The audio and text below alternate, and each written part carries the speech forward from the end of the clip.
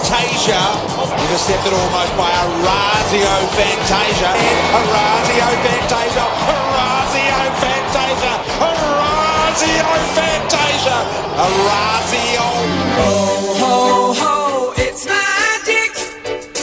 You know. With more stores close to home and everyday low prices, great food lives at Foodland, the mighty South Aussies. Orazio, good morning to you, mate. Great to have you in the studio. Good morning, thank you. Now, Orazio, I was just saying off air, mate, when you said, how are you? I said, I'm good, but I'm not as good as I was Saturday night when I sat down with my wife and kids and we ate your nonna's pasta al forno. I know Will had a culinary moment I just thought, as if you got this your whole life.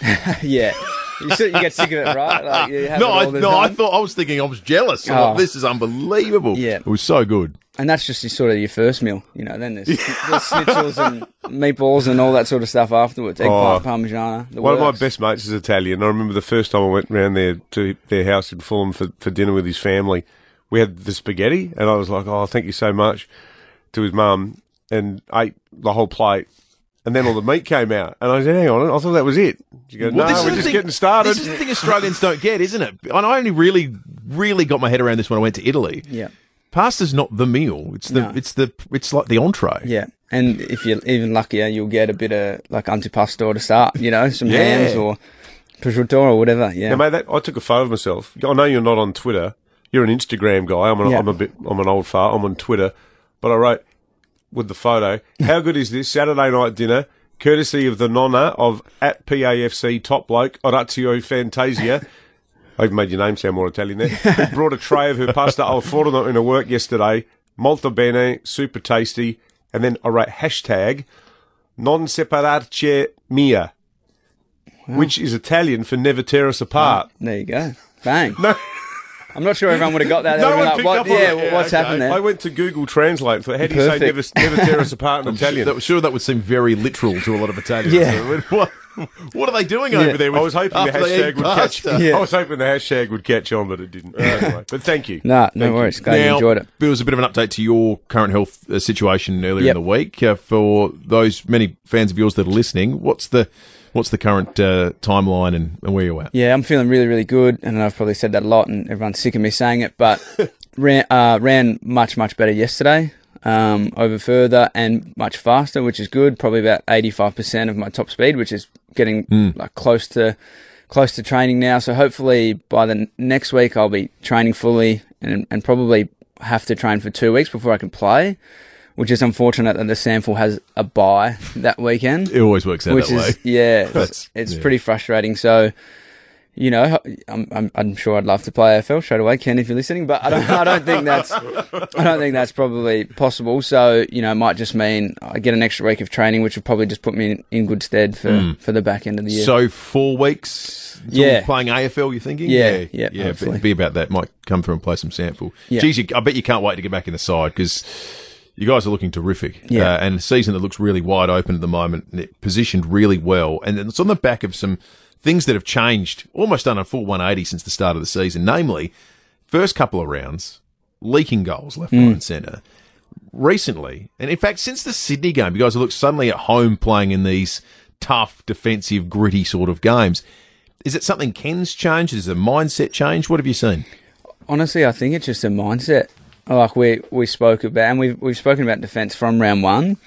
And we probably got that reality check after Collingwood and gone, oh, hold on a second, we actually just need to get that desperation back almost in our defence.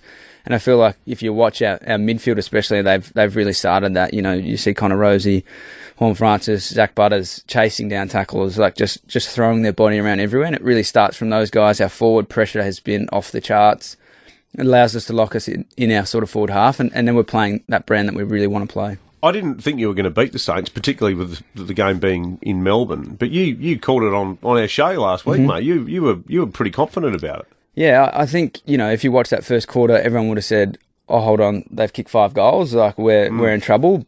But the game actually looked how we wanted it to look. We just didn't score enough, and we probably, as you said, we'll just leak those early goals, and then in that second quarter, we got it back on our terms and just wrestled momentum back, and all we had to kick was 12 goals, and that's what we thought we needed to win. It feels too, Ken's changed his coaching a lot, and obviously that week after the showdown, it was a media frenzy, and we had Koshy on the show and all of that, but Do you think that the way he's been down there at ground level with the players has changed the vibe, or has maybe made the relationship between him and the players, which was already good anyway? Yeah.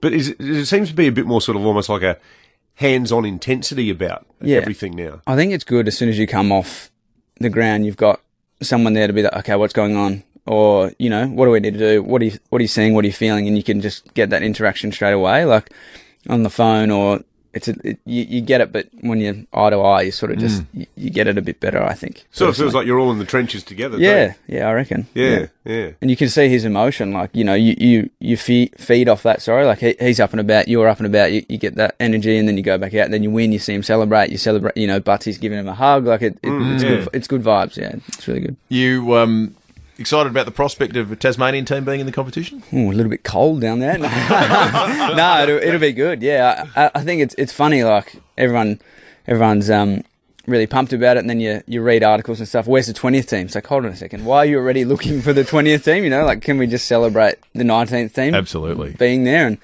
I saw the design for the stadium. That looks cool. You know, playing down there we're going down there, I think, next week against North. So, you know, it's a good place to play footy. Yeah. And Port Essendon this weekend, mate. You're not torn at all emotionally, are you? Not at all. I know where my heart lies.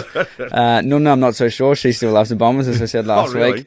Yeah, well, she was screaming at the Anzac Day game last week, but she'll be on the Port bandwagon this week for sure. You get sledged at all ahead of Essendon games? Is that something that typically happens? You old mates? A little bit, yeah. The first time I actually played them was funny. The boys didn't say a word to me, and Truck had told them not to talk to me, but it was quite funny. I was lipping up back, and obviously still got some really close friends, and I was getting into Mason Redmond, a good friend of mine, and I saw him start laughing and crack a smile, like underneath. He tried to hide it, you know, like under his breath, which was great. So, you know, that's the best part about playing footy, you know, against good mates, and you can have a laugh. Absolutely. And have a hug. So it's good.